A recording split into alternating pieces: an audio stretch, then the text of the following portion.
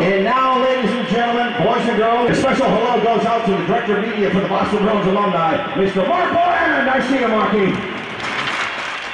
Welcome to the Pro Hockey Alumni Podcast, the home of behind-the-scenes interviews, stories, and memories that celebrate the heritage of the great game of hockey. The Pro Hockey Alumni Podcast is hosted by Mark Willand.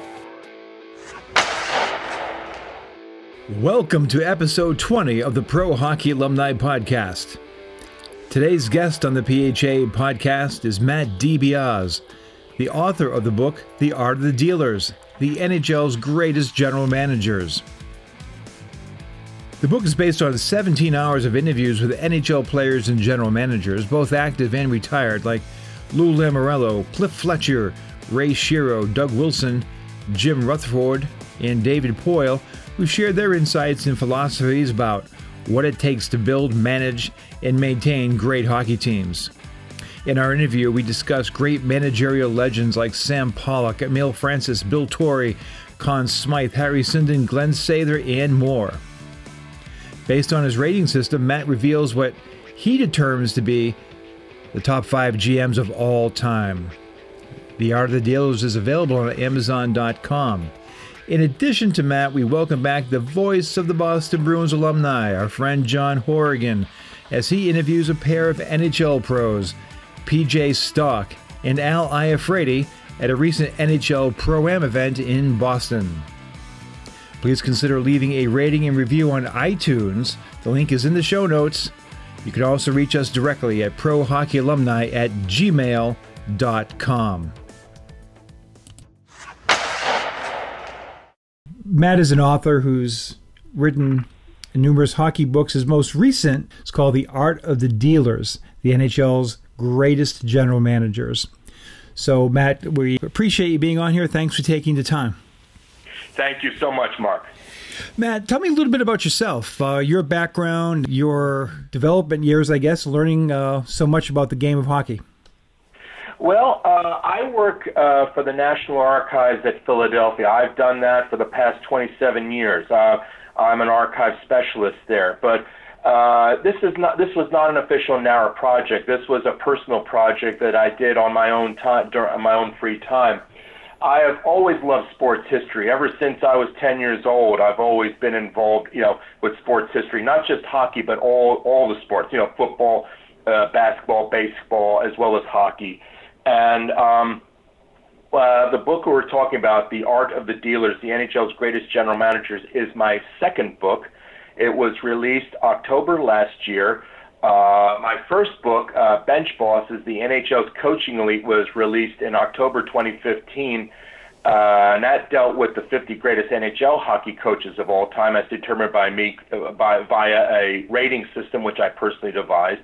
And this book that we're talking about now, The Art of the Dealers, was a follow-up to that book. But instead, this time, I focused on NHL general managers. And this book is very unique because not just in hockey history, but in sports history in general, as far as I can determine, I know of no other author who has ever written a book where general managers of the 4 major sports, hockey, basketball, baseball, and football, have ever been rated and ranked using a metrical system. Yes, there have been biographies and autobiographies about sports general managers, hockey general managers, and all that, but no one has ever attempted to rate and rank the general managers of a sport. And so literally, my second book was truly a groundbreaking effort.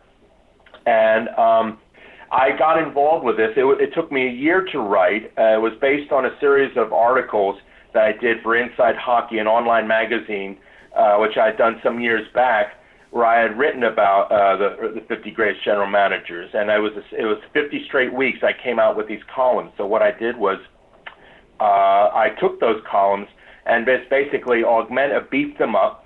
And also for a 1 year period, like a 6-month period of time, I reached out to as many active and former NHL general managers that I could locate and interview them, getting their personal insights.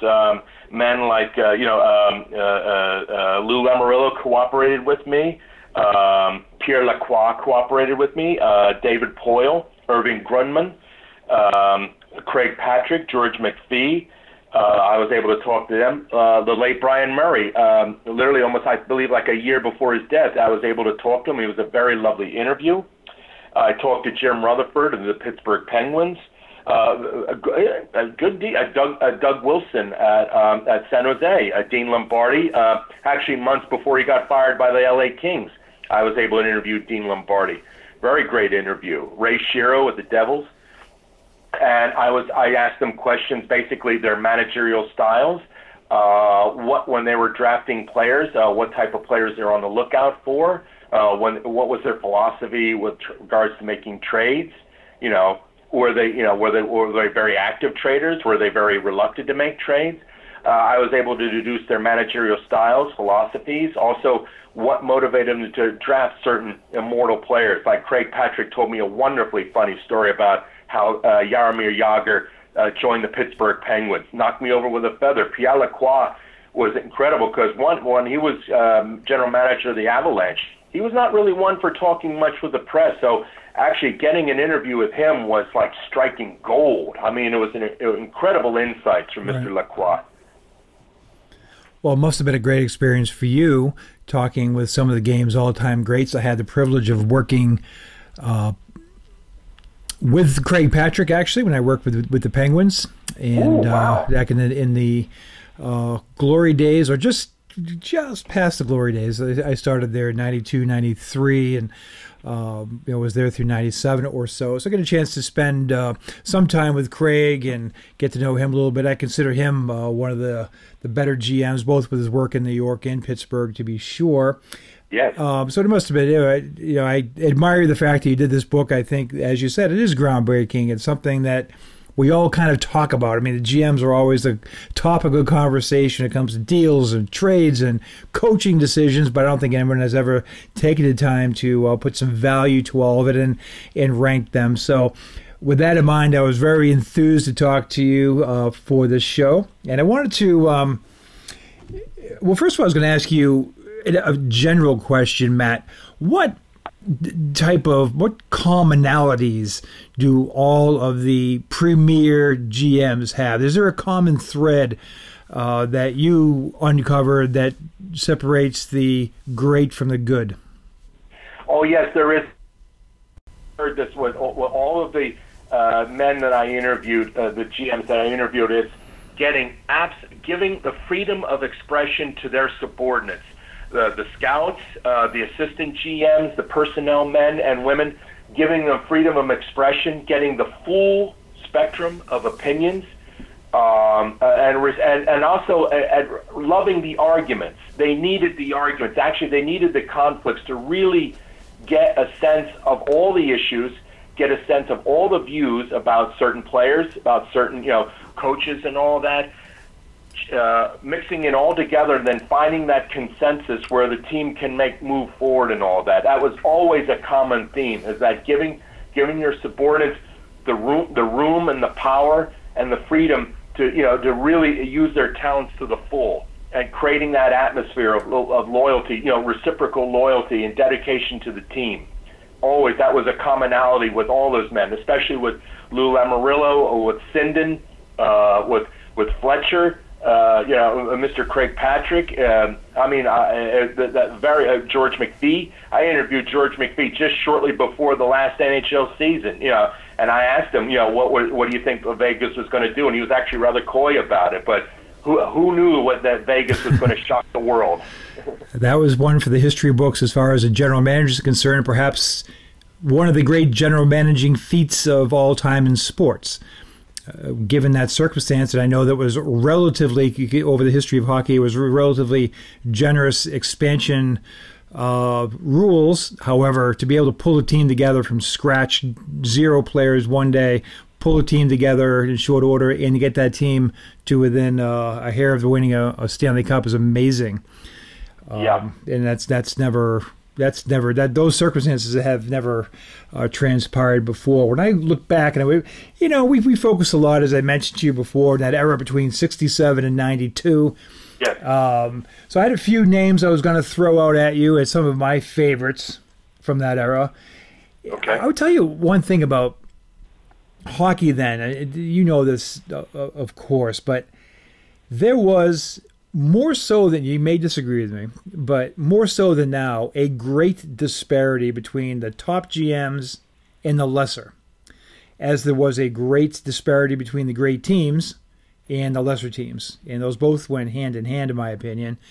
A lot of teams were under a lot of pressure in the early days of expansion, a lot of new territories, a lot of new teams, so Colorado, Los Angeles, Kansas City, whatever. These GMs often became victimized by their circumstances, under pressure to fill the seats in the short term, and susceptible to being, for lack of a better term, fleeced over the long term. And that happened repeatedly with Oakland, Vancouver, Colorado, etc. And your top GMs, whether it be Harry Sinden, Samuel Pollock, Keith the Thief Allen, whomever, were able to take advantage of those circumstances and retool. Even Bill Torrey with Pat LaFontaine were able to retool their franchise, taking advantage of those circumstances. But the thing is, Torrey actually started off with the California Seals, and he saw how Sam Pollock, most of the time, was always rating California of its top draft choices. So when he took over as general manager of the Islanders, he was absolutely determined that, one, there was not going to be any rush to make the Islanders a winner. He was going to draft very shrewdly, give those youngsters a chance to grow into their hockey uniforms, and then at the appropriate time, when everything gelled together, then they were going to make their move, in the NHL and become, playoff contenders, divisional champions, and then eventually, Stanley Cup contenders and Stanley Cup champions. There was no rush. Torrey took his time. He built it up player by player, trade by trade, step by step, inch by inch, and then finally, after finally in 1980, they won their first Stanley Cup and the first of 4 straight. And in my view, that was one approach there, because he had seen California being victimized. In fact, when the Islanders started out, Pollock tried to get Dennis Potvin. He tried to do the Islanders what he did with the Seals. He was going to dangle, I got these beautiful players to offer you, just let me have the draft rights to Potvin. And Torrey said, absolutely not. He stuck to his guns, and beautifully so, because Dennis Potvin was a linchpin to that Islanders dynasty. Absolutely. And I'll tell you, Bill Torrey, one thing that's underrated in the Bill Torrey story is the job he did with the Seals. He actually, they were rated of 11 players after the 71-72 season. He was actually building up a good, strong foundation there, and wasn't allowed to finish the job. But as you noted, this is where ownership is so important, and another subject we can talk about, but when he went to the Islanders, he was given the room to build a team slowly. Now, the first year, the Atlanta Flames are in a new market down south. They've got to come out of the gates a little bit stronger, and they had Boom Boom Geoffrion as the coach. They were very strong in goal, and they were a better team out of the gates than the Islanders. But, of course, it just is the slightest difference between in 1973 draft, the Islanders end up with Dennis Potvin, a Hall of Famer, one of the great players of all time. The Flames end up with a heck of a player too, in Tom Lysiak, but obviously not that much, not a Hall of Famer. So what Bill Torrey did was amazing, but again, what Cliff Fletcher did was excellent as well. But the ownership, the expectations, and the demands were different for both. Yes. Also, there's a very major difference.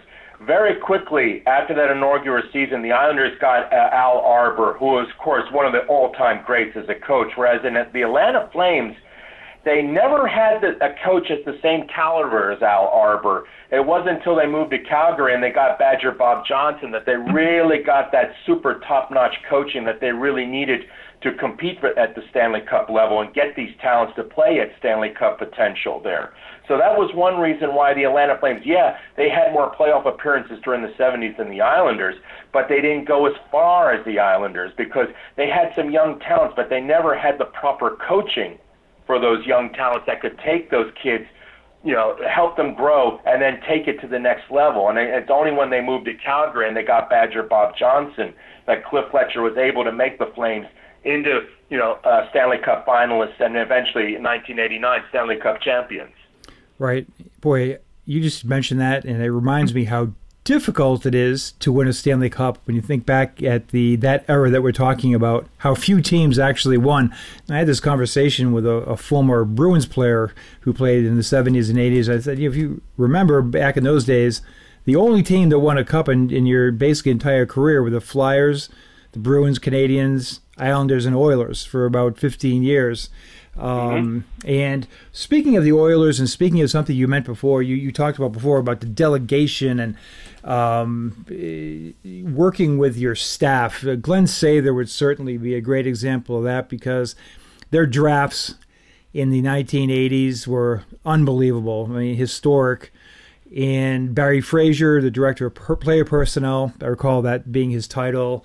I recall him getting a lot of leeway. On the other end, Johnny Muckler eventually on the coaching end. But Glenn seemed to be a person who's didn't let his ego or personal desires get in the way of building a franchise. And he surrounded himself with very, very good people. Yeah, he did. But the thing about Sather was, unfortunately, I wasn't able to interview Sather for this book. I did try, but I'm afraid he kind of, breaking through the range of Madison Square Garden's Byzantine office structure is a very tough and difficult task. And Slats really was not very cooperative. I only had a brief conversation with him, and it actually ended rather badly. The thing you mentioned about the Oilers drafting, actually, his draft record with the Oilers was not as good as one would suspect. I mean, when the Oilers joined the NHL, there was a 3 or 4 year window where the Oilers drafted very, very well. Yes. They got Coffey, they got Fuhrer, they got Yari Curry, but after Yari Curry, there was this, I talk about this in my book, there was this long drought where the guys they were drafting simply just were not ending up with the Oilers. They weren't making any type of splash with the team. I mean, what's in the 90s? I think they got Miroslav Satan and one or two other guys, but they got rid of them. They never played a single minute for the Oilers.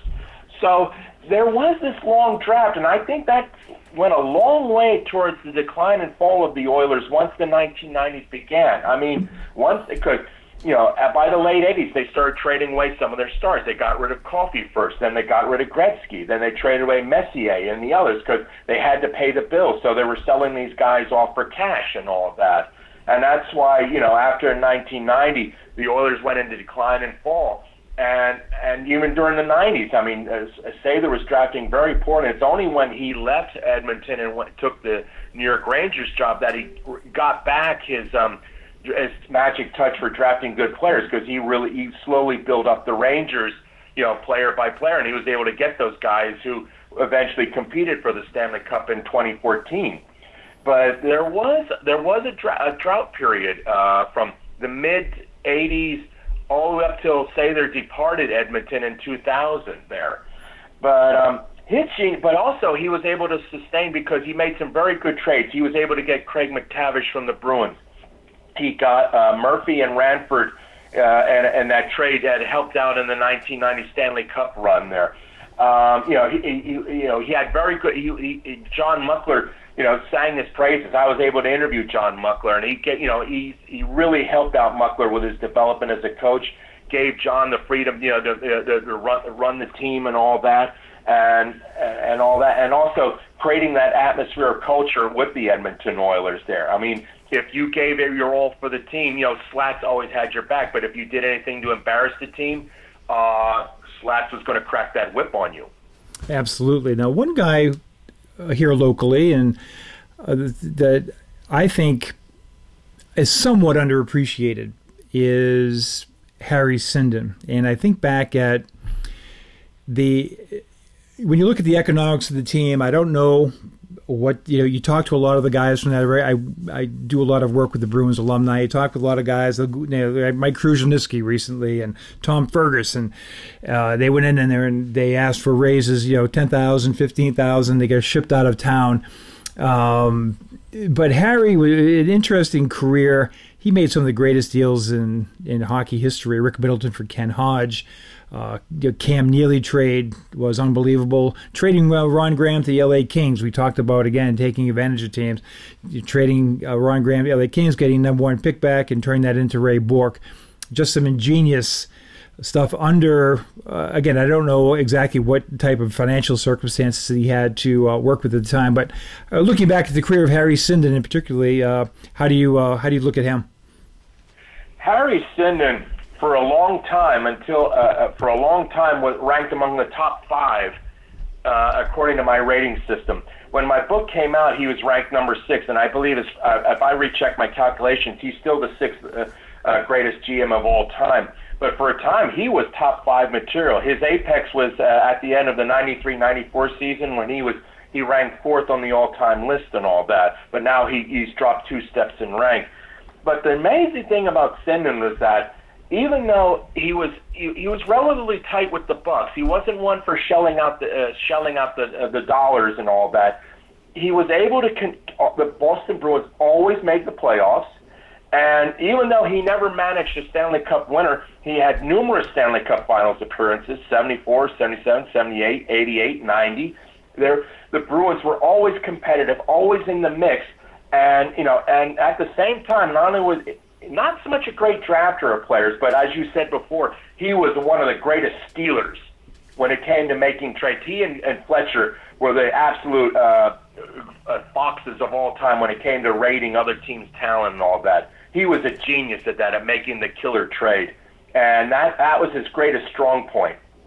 But for Harry, it was just, again, he gave his staff leeway. He trusted in his scouts. He had a solid cadre of subordinates who were there for centuries with him. Right. And another thing about Harry Sinden is that he knew how to find coaching talent. He gave Don Cherry his NHL coaching chance, gave him a chance, and Graves was for 5 years was one of the finest in all the business. Jerry Cheevers, he got great work out of Jerry Cheevers. For a brief time, Mike Milbury took him to the finals in 1990. Brian Sutter.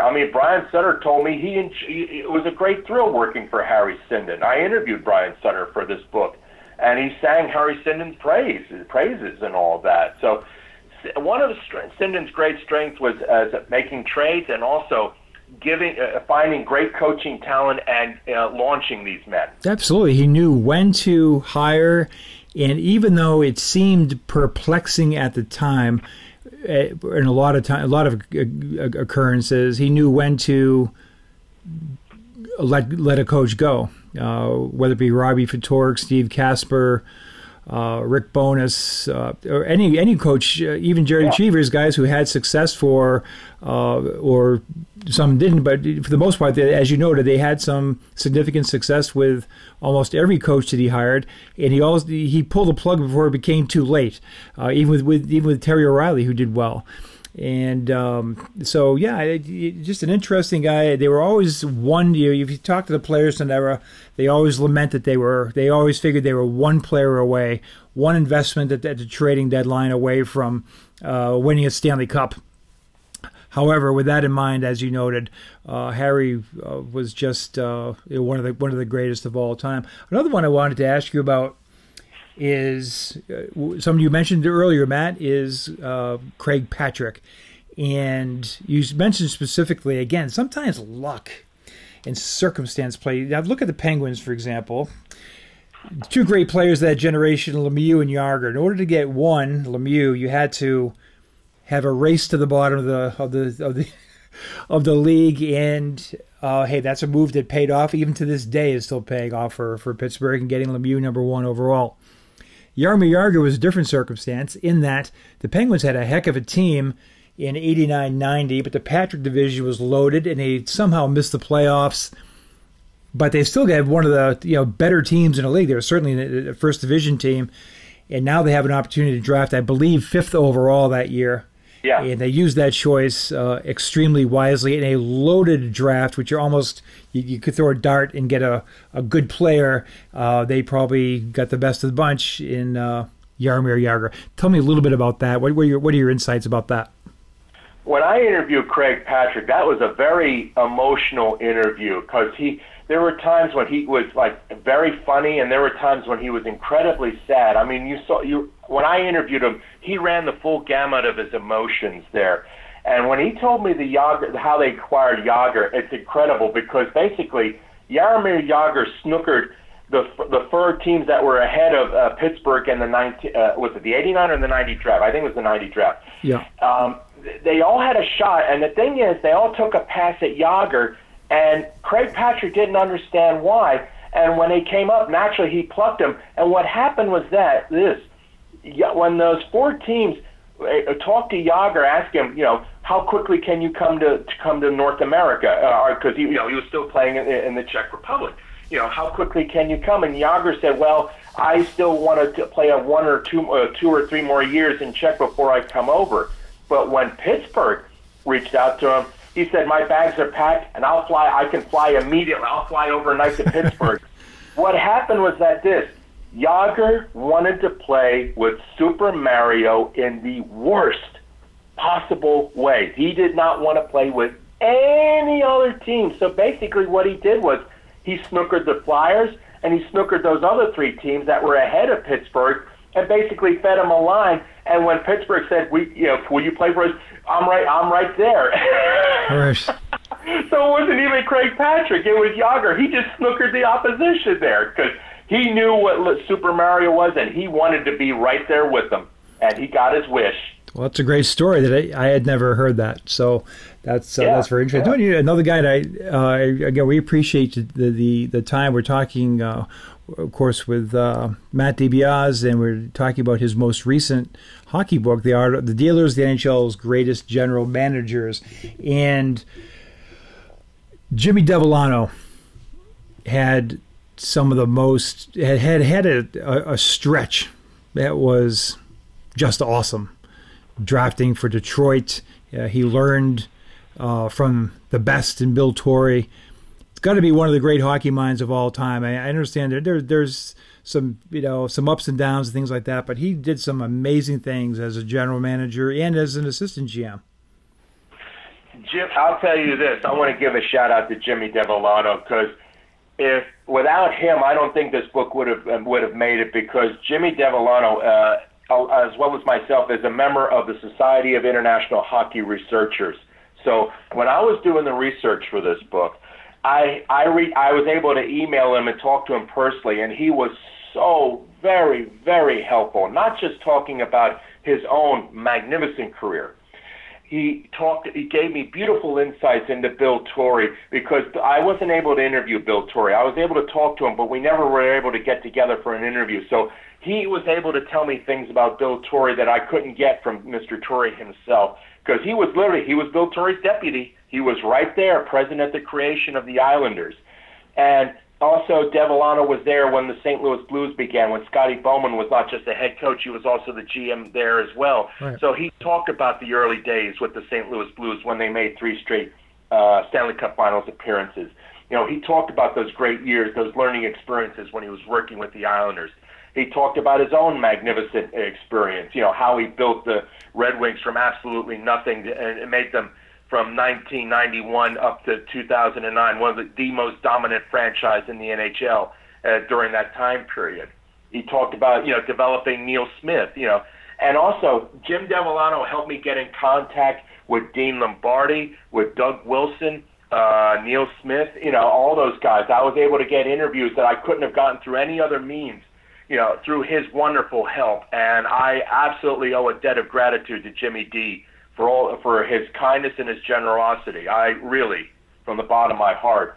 And Jimmy D was incredible. I mean, his dedication to the Red Wings. I mean, he 24 hours a day, 7 days a week, 365 days a year, he was doing everything he could to make the Detroit Red Wings an NHL power, and he did it. It took time.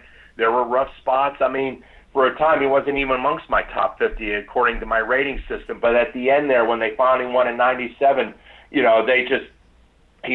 cracked the barrier and finished up. I mean, technically in my book, I've got him ranked 43rd of all time, but his influence and his genius went beyond numbers there. And his insights, his ability to find great coaching talent, playing talent, he talked about the development of Steve Yzerman, because I wasn't able to interview Steve Yzerman, who's also one of my 50 and featured in my book. But he talked about after Steve, had retired as a player, he wanted to get into management, and he said me, Dave Holland, basically, he said he sat in with us, and whenever he asked a question, we gave him an answer. This is why it's done. This is how we do it. He literally was learning from two of the greatest managerial geniuses in NHL history, in Jimmy D and Dave Holland, and Yzerman has now become a great general manager in his own right, and he's moving up those charts. Absolutely is. I want to ask you about another GM who I always liked a lot and is a little bit beneath the radar screen. I'd like to get your thoughts on David Poile, his career and where you rank him among the elite GMs. Well, when the book came out, I ranked him at 26, but I have to recheck my thing. He moved up the charts because Nashville had a very great season last season. So he has moved up now. He's definitely amongst the top 20. I believe amongst the top 25. I have to recheck my list, but he's definitely moved up with that with their Stanley Cup Finals appearances and then their divisional title. He's advanced in leaps and bounds. Basically, David Poile. I mean, his father, Bud Poile, taught him so many things. He worked. I forget. I think he was Cliff. Yeah, he was Cliff Fletcher. I believe he was Cliff Fletcher's deputy. I believe he was. Yeah, and he learned at the knees of both of those men.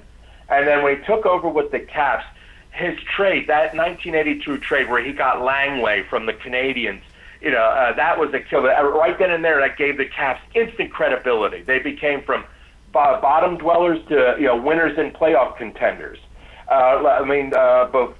Season before last, when he got PK Subban from Montreal, again, one of the greatest steals in NHL history of NHL trades. I mean, Nashville again, became Stanley Cup finalists, while Montreal has gone straight down the tubes. Right. And the fact that he went from Washington to Nashville, and he took a team in a small market, built it from absolute scratch, draft pick by draft pick. Took his time, let those youngsters grow into their uniforms, and eventually they became winners. But the reason why he doesn't rank higher is that he was cursed with very poor playoff luck. In my book, I have this chapter. I have this term which I invented in my first book. In my first book, I had this term called a heartbreak coach. That's a coach who can lead his team to the playoffs, but he can't reach the Stanley Cup Finals. Right. Well, in my second book here, I have this chapter called Heartbreak Managers. It's the same thing. A general manager who can manage a team to a playoffs, but they can't make it to the Stanley Cup Finals. And for like 22 or 23 times, Poile's teams made the playoffs, but they couldn't make the finals. And then finally, in 2017, they made their first Stanley Cup Finals appearance. On Saturday, they lost to the Penguins, but still, he finally broke his heartbreak managing streak, and that's one reason why he doesn't rank higher than others. Because that failure to reach the Stanley Cup Finals, let alone winning a Stanley Cup and all that. Right. It is, as we discussed before, it is so difficult. When you think back at Philadelphia sports, for example, and 1975, the Flyers are celebrating a Stanley Cup, and you would say to yourself, here it is 44 years later, 43, 44, and still nothing. It's very difficult. I'm saying the obvious, but these guys can be great. And as you said, you have you can have some heartbreak. And one last guy I want to mention to you and get your thoughts on is somebody I worked with for several years in Hartford, who falls into that heartbreak category, is the Cat, Emile Francis. Had a talk with your friend George Grimm, who wrote that recent book on the Emile Francis era. And I want to get your thoughts on where he ranks. Now, I look back at Emile as a guy who really could take a ramshackled franchise and build it to a certain point, get it back to respectability. I wanted to get your thoughts on the Cat. When my book came out, I had Emile Francis ranked at the 47th spot, but I believe now he's moved down because Yzerman has just surpassed him. So I believe he's at the 48th or 49th spot. The problem was, the reason why he ranked so low is that, he was always taking on rebuilding projects, first with the New York Rangers. It took time to build up the Rangers till finally they became playoff winners, playoff contenders. and all that. Then with the St. Louis Blues, that was a struggle because not only was he struggling to rebuild the team, he was struggling to keep the franchise in St. Louis because they were teetering on the edge of bankruptcy. Right. And then he went to Hartford, and that took a while to get the Hartford Whalers turned around. So unfortunately with my rating system, when you're doing rebuilding projects, there are those lean periods that can serve as drag to your managerial value, as it were. Okay, it's kind of like debits. It's a plus-minus system. Like if you have like a losing season, or if you fail to make the playoffs, then certain points are deducted there. Or if you finish in last place in your division, certain points are deducted. Right. And there were times when Emil Francis's teams, in St. Louis and the Rangers, there were some rough moments there. But his genius was that, again, he rebuilt those teams. Before he came, they were nothing. Right. They were absolutely nothing. They were bottom dwellers. And yet, through sheer hard work, grit, his managerial and coaching genius, he turned those guys into winners. And for a time, he was a heartbreak manager. He was like the very first heartbreak manager. He had 5 straight playoff appearances before finally in 72, he had his only Stanley Cup Finals appearance, and sadly they lost to the Bruins in 6 games in 72. So it took him some time, and that was the only time he ever reached the Stanley Cup Finals. And that was it. But I didn't interview him for this managerial book, but I know George did. I mean, I wish someone would write a definitive biography. I wish Emil Francis would write his memoirs, because the genius of the man, even in his elder years, I mean, the absolute wisdom and insight. I mean, I actually interviewed him like a long time ago, about 10 years ago at his West Palm Beach home. Beautiful guy. I mean, just crystal clear. It's like looking through the looking glass of ancient NHL history. And the man was brilliant. And not only a great manager, but a great coach. He could do it both and do it brilliantly. Yeah, he sure could, and a heck of a nice guy. I had the good fortune, and I literally worked in the office next to him, and the assistant GM at the time, Bob Crocker, and what a storyteller and an encyclopedic knowledge of hockey. He came up, it was tough for him. He might have been the 7th best goaltender in hockey at one time, but there was a 6-team league, so he had a lot of great stories about his years through the minors. Yeah. But just a wonderful human being for whom I have great memories and great respect, to be sure. I felt fortunate to spend that time with him. So now, Matt, we're not going to get into a lot of your system. We're going to let the fans read about that in the book, or your metrics. Love the work you've put into this, and to conclude our conversation, I was wondering if you wouldn't mind, maybe listing your top 5 GMs of all time. I mean, okay, the ones I mentioned in the book, who are the top 5 men? Sure. Okay. Number 1 is the late Sam Pollock. On only 14 seasons, he was able to get to win all those Stanley Cups with the Montreal Canadiens, even though he's only there for 14 years. Then you've got Trader Jack Adams, who literally built the Detroit Red Wings from absolutely nothing for 35 seasons. He's number 2. The late Frank Selke, who was Sam Pollock's predecessor as general manager of the Montreal Canadiens. He's ranked number 3. Then you've got Ken Holland with the Detroit Red Wings. He is presently the greatest active NHL GM according to my rating system. And then number 5 is the late Conn Smythe, who again made the Toronto Maple. He created Leafs Nation, made them the flagship franchise of the NHL. From 1927 to 1957. It's history, it's tradition. He created it and maintained it. Those are my top 5 in the eyes of my rating system, as seen in my book. Well, you can't argue with those 5. Of course, you can.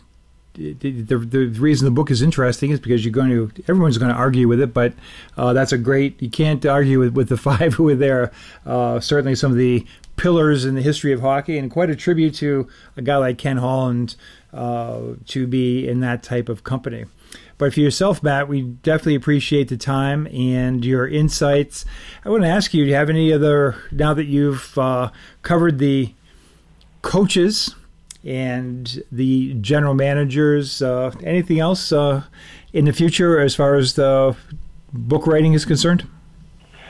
Well, actually, I'm diversifying from hockey right now. Right now, I am presently working on a book about the 50 greatest college football head coaches of all time. Again, as determined by me using a rating system I personally devised. I'm presently writing it, and if all goes according to plan, it should be released this time next year. It should be released, and then after that, I've got projects I want to do like the greatest NBA head coaches of all time, then the greatest NFL head coaches of all time, and then Major League Baseball, and then if I'm still alive, 10, 11 years from now, I want to do college basketball. So I am diversifying expanding my interest in other sports there. So again, I'm not solely pigeonholed into hockey. I'm, as I said before, I am a sports historian, covering as wide a range as possible. Well, you're a Renaissance man when it comes to these ratings, and we appreciate your ambition. In the short term here, the hockey books are extremely interesting, and again, for our fans, probably the best, easiest way to locate them is at Amazon.com. Yep. So we, again, appreciate the insight. Clearly did your homework. Definitely had to be a great experience talking to some great professionals. And we appreciate the fact you took some time to talk with us tonight. And we'll keep an eye open for your next non-hockey ventures. Thank you so much, Mark. It's an honor and privilege to be interviewed by you. Thanks, Matt. Appreciate it. We'll talk to you again soon. Thank you. Thank you. Okay. Bye-bye. Bye-bye. We hope you enjoyed the interview with Matt DiBiase. And now we're going to turn the microphone over to the voice of the Boston Bruins alumni, John Horgan, who at a recent charity alumni event had a chance to sit down and talk to two former Bruins, PJ Stock and Al Iafrate. Oh my goodness, what a fight that is! PJ Stock has turned into a cult hero here in Boston. Boston Bruins Alumni TV, John Horgan, joined by PJ Stock, a fan favorite here for the Boston Bruins. 7 years in the NHL, over 500 career penalty minutes. PJ, thanks for joining us. Thanks for having me. You left out my goal total, though. Five total goals, that's right. Thank you. But either way, that wasn't your job. Your job was to be a regulator and an enforcer and just to have your teammates back. I was a misused offensive player, but it was great career, great time, great experience all around the horn. Let's start from the beginning. Out of Victoriaville, I was amazed at your stats. Over 2 years, 818 penalty minutes, man, before you came into the league. How did you do that? Well, you weren't at fault, right? If it weren't for the fights, you would have won the Lady Byng Award. Yeah, it was. You know what? It was actually fun. That's kind of where it all pretty much started. I was defense back in junior, and I'd like to try and make big hits, and I'd make one big hit, and then someone wanted to beat you up, and then make another big hit, and that's kind of how the whole thing started. And that was I got a little bit better at it every time I did it, and then somehow it led to an opportunity to play in the NHL, which was a dream come true. And I saw that after that you went to St. Francis for the season. Yes. So you couldn't do your job there at the collegiate level. No. Well, it was never really a job. It was just the way I played that kind of led to those moments of. Misunderstandings. Misunderstandings. Thank Okay. you. Yes. So now you matriculated into the National Hockey League, into the Rangers organization. You were a fan favorite, still all time, with the old Hartford Wolfpack in the AHL. Over 700 penalty minutes in 3 seasons. Talk about your experience there. Bringing up a lot of the penalty minutes. Could get a lot of the penalty minutes. That was my some of my favorite times. Obviously, time in Boston was spectacular. But when I started off with the Hartford Wolfpack, I never thought I'd make the American Hockey League. And lo and behold, after my first training camp with the Rangers, I get sent down to Hartford. I make Hartford, and everything just worked out in Hartford so beautifully. Just my first time playing pro, first experience, everything about it. The guys to eventually, we had 3 years up and down with the Rangers, but my last year with the Rangers organization, we won the Calder Cup, which is, there's something about winning that just brings the group so close together. And it was, the fans were great. They were really excited about getting a new team from the Whalers to the Wolfpack, and it was a great environment to play hockey. It was my first experience at the pro level, and it was awesome. Great. Then you go, you play 3 seasons, parts of 3 seasons with the New York Rangers, joining that storied franchise. And Gretzky's not a bad guy to play with, too. Not a bad way to start. The 3 years there, up and down. Yeah. And then from there, you move on to the Philadelphia Flyers. Canadians. I sided with the Canadians and then traded sorry. to the Flyers that same year. And then it was, I had an opportunity. I was unrestricted free agent. Who do you sign with? Montreal was one of the teams on the. How do you beat a boy from Montreal? Yep. Didn't work out as well as we had hoped, but again, everything happens for kind of a reason, I guess. And I got traded to Philadelphia, where I actually learned how to do my role a little bit differently there. The role that I eventually would do in Boston, I learned a lot. I had some good role models in Philly who played that role. Rick Tocchet, not necessarily that role, but the smarts and stuff. Kevin Stevens, Keith Primo. They were a team that had that mentality and helped me develop into, or I guess, stay more consistently in the NHL. And pick your spots. Yeah, all that stuff. Well, it's not just, hey, someone wants to. There's reasoning and all that, so I learned a lot. Absolutely, and timing during the game to swing momentum. So then you come to the Bruins and you make an instant impact. The 2.5 seasons that you were here, fan favorite. You took on, it was truly David versus Goliath, some of the Herculean bouts you had, and instantly the Garden were drawn to you. It was it's my favorite moments of my. I don't know how to really explain it to people. Just being in those moments, the fans, and I was really lucky because when teams have success, they find other storylines, and we couldn't talk about Joe Thornton every night because Joe Thornton was one of the best players in the league. Bill Guerin, Mario Lapointe, and on nights where we're winning, they find other stories, and I was one of those other stories. In the fourth line, it's not often you get fourth line gets a little bit of love, but that's because our team was doing so well, and it just led to success, our team success, and then a whole bunch of individual successes, and I got to share in that. And a lot of guys, like you said, you developed a reputation. Obviously, some of the legendary bouts that are still on YouTube, the Stephen Pete one obviously sticks out. Yeah. But there are guys who would challenge you because of who you were, and I can take your stock. And again, you were giving away several inches. Well, because they could take me, and they did take me, and they took me a lot. Oh, it was tough. It was awesome. It was fun to be. That's where I understood. Hey, if I want to stay in the NHL, this is something that I have to do. Play with a certain intensity, and that's sometimes part of the role. And I think there's not the way everything fell into place in Boston. It's hard to. And I don't encourage violence at all, but it was that time of the game. It was involved. It was part of it. There was a meaning for it. There was a reason for it, and the fans really got it as well. So it was a great moment in my life. And when guys leave the league with that role, some have had a very, very difficult time and lost their lives in some instances. Others have thrived, and you've thrived being on Hockey Night in Canada, having your own radio show, your own TV show. People are drawn to the personality, obviously, and you're having fun with that, and you're very articulate, and I can understand the words because you still have your teeth here. So yeah, there are some of them. So talk about that experience just as a commentator, both on national television and your radio show. Just something that kind of fell. I was hurt 2005, had surgery on my eye. I was done. I was actually, funny story, I was actually in a bar one night, and the guy's like, hey, do you want to come do a radio show for us? And I'm like, well, if you pay for my drinks. That's how it started.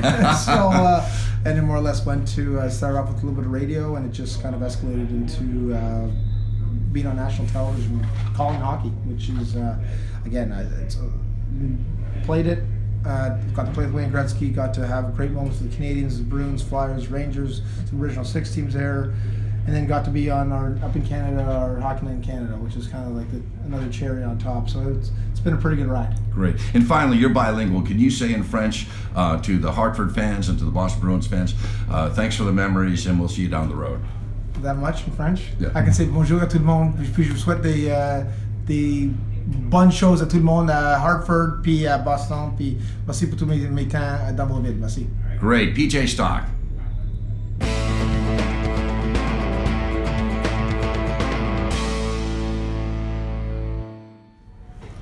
John Horgan, Boston Bruins Alumni TV, joined by Al Iafrate. 15-year NHL veteran. He played with the Toronto Maple Leafs, Washington Capitals, Boston Bruins, San Jose Sharks. 19 surgeries over his 15-year career. A member of the 1984 U.S. Olympic hockey team, 4-time NHL All-Star. 3 times he won the hardest shot competition with a slap shot on a wooden stick of over 105 miles per hour, and he won the NHL's fastest skater. So Al, thanks for joining us on Boston Bruins Alumni TV. Oh, my pleasure. It's always great to be back in Boston. Love it here.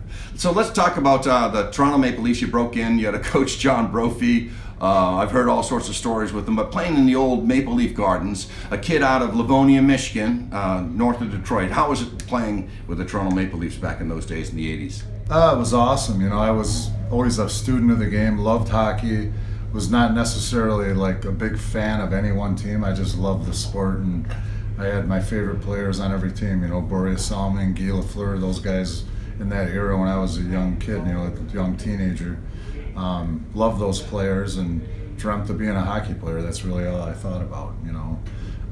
They'd ask you what you wanted to be when you grew up. I was like a hockey player. The teachers look at you like you're crazy, especially back then, being in the States. You know, there wasn't a lot of Americans in the NHL, you know, and then the Miracle on Ice happened, and that kind of opened up the whole world, you know, to USA Hockey, and that's kind of when USA Hockey was born and turned into the, you know, machine that it is now. And but being drafted as a Maple Leaf, you know, looking back, at the time you get drafted, you know, you're thinking you've reached the pinnacle and, you know, you're a pro, and then you realize once you're a pro, it's getting drafted is one thing, and then staying there and being a pro player for 15 years and, you know, succeeding and helping your team and becoming a great player, you know, is a whole different story. It's but being a hockey player and playing on a pro team in Canada, you know, the only thing I can think of that would rival it would be, you know, I was lucky. I was also a Boston Bruin, so, you know, being a Boston Bruin is the closest thing to being a pro hockey player in Canada. You know, I try to give the analogy, in Canada, being a pro hockey player is like the NFL, NBA, Major League Baseball, and NASCAR combined times 10. Wow. That's, in a nutshell, what it's like to be a pro in Canada. You mentioned about U.S. hockey. You were a member of the 1984 U.S. Olympic hockey team that played in Sarajevo in the former Yugoslavia. And you came to the Leafs at such a young age, at age 18, and like you said, you got drafted. But what was that experience like, playing internationally against the Russians? Oh man, it was unbelievable. It's you go from watching, you know, being a Bantam hockey player, watching the U.S.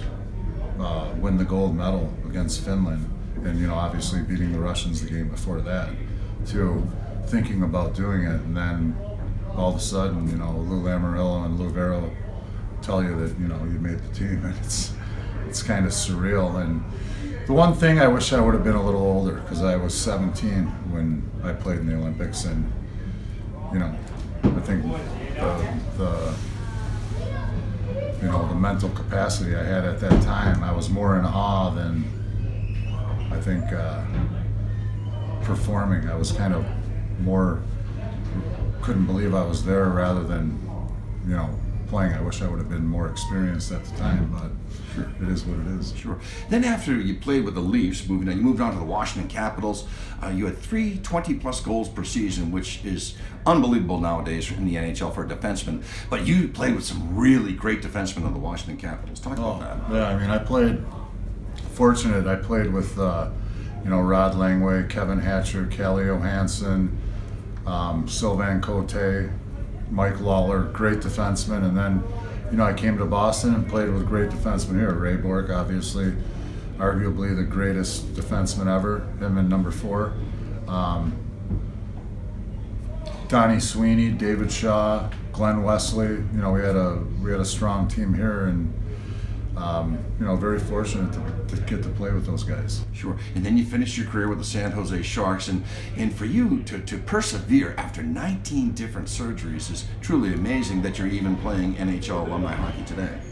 Yeah, it's the medical advances are pretty amazing. You know, I've fortunately always had great doctors, and I was always pretty. I think the teams weren't always really happy with me because I was it was never for me, oh, it's just a surgery. I was like, well, I want to talk to this surgeon, I want to talk to that surgeon, I want to talk to that surgeon, and kind of research what's going on, because, it wasn't like I had, little injuries that were, well, it's bothering me and, I can play. I felt like these were, you blow your back out and rupture a disc and, crack a part of your vertebrae. It's not like you can sit up straight or stand straight. So, or, when you tear 3 of the 4 major ligaments in your knee in one shot, they're pretty big injuries where, you go from being able to take the puck and skate and defend and do whatever you want to, not being able to tie your shoe. It's, the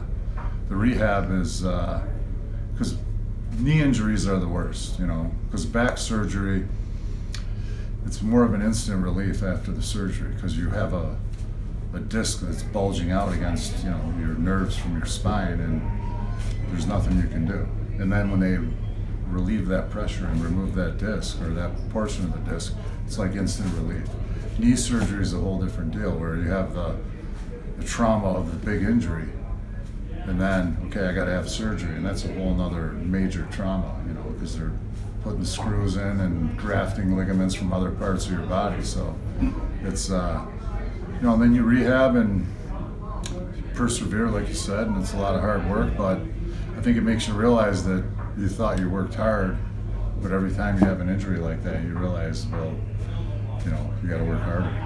I always thought you should have been given a Masterton trophy. Let's talk about the shot, the slap shot. 4-time NHL All-Star, 3 times you had the NHL's hardest shot. I was undefeated, John. Never lost to anybody. There we go. See, you were the Nolan Ryan of slap shots, but with a wooden shaft stick, not like these titanium metal sticks that they use nowadays. So talk about how you developed your slap shot. Well, I was always into going fast, and I think that was bad for my insurance when I was young, speeding in cars. But I always wanted to be fast, running, skating. I always, I wanted my eyes watering. I wanted to be fast, and I think the combination of being a bigger guy, I was probably 30, 40 pounds heavier than all the guys whenever I was in a fastest skater contest. And then you just combine that big body, moving fast, hitting the puck properly, transferring your weight, getting all my weight off my back foot onto my front foot at the same time I'm hitting the puck. That's a big part of shooting hard, and you're not on your back foot and you're not too far on your front foot. It's all timing, and I think transferring that weight forward and being able to skate fast and timing it all in that little moment in time for the hardest shot contest is probably why I shot hard. Because you look at all the guys that win the hardest shot ever, even after it was always me and Al McInnes. It was me and him, and now it's Shea Weber and Chara, and everyone else is tied for last, right? It was kind of the same then, and bigger guys, right, that can skate pretty good, and people don't realize, even with Chara, he might not be the fastest guy, but he's fast enough. He's competing at the greatest level, of the sport, and he's doing pretty good. So, you get a big body that can move, and the timing of the puck and hitting the puck, and obviously Weber's a good skater, so he's a bigger guy. That's a big component. Great. So we've been joined by Al Iafrate. I'm John Horgan, Boston Bruins Alumni TV. Thank you.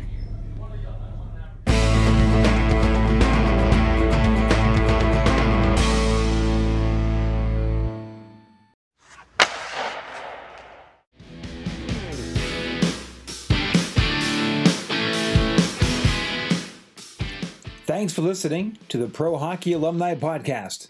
Be sure to visit us at prohockeyalumni.org.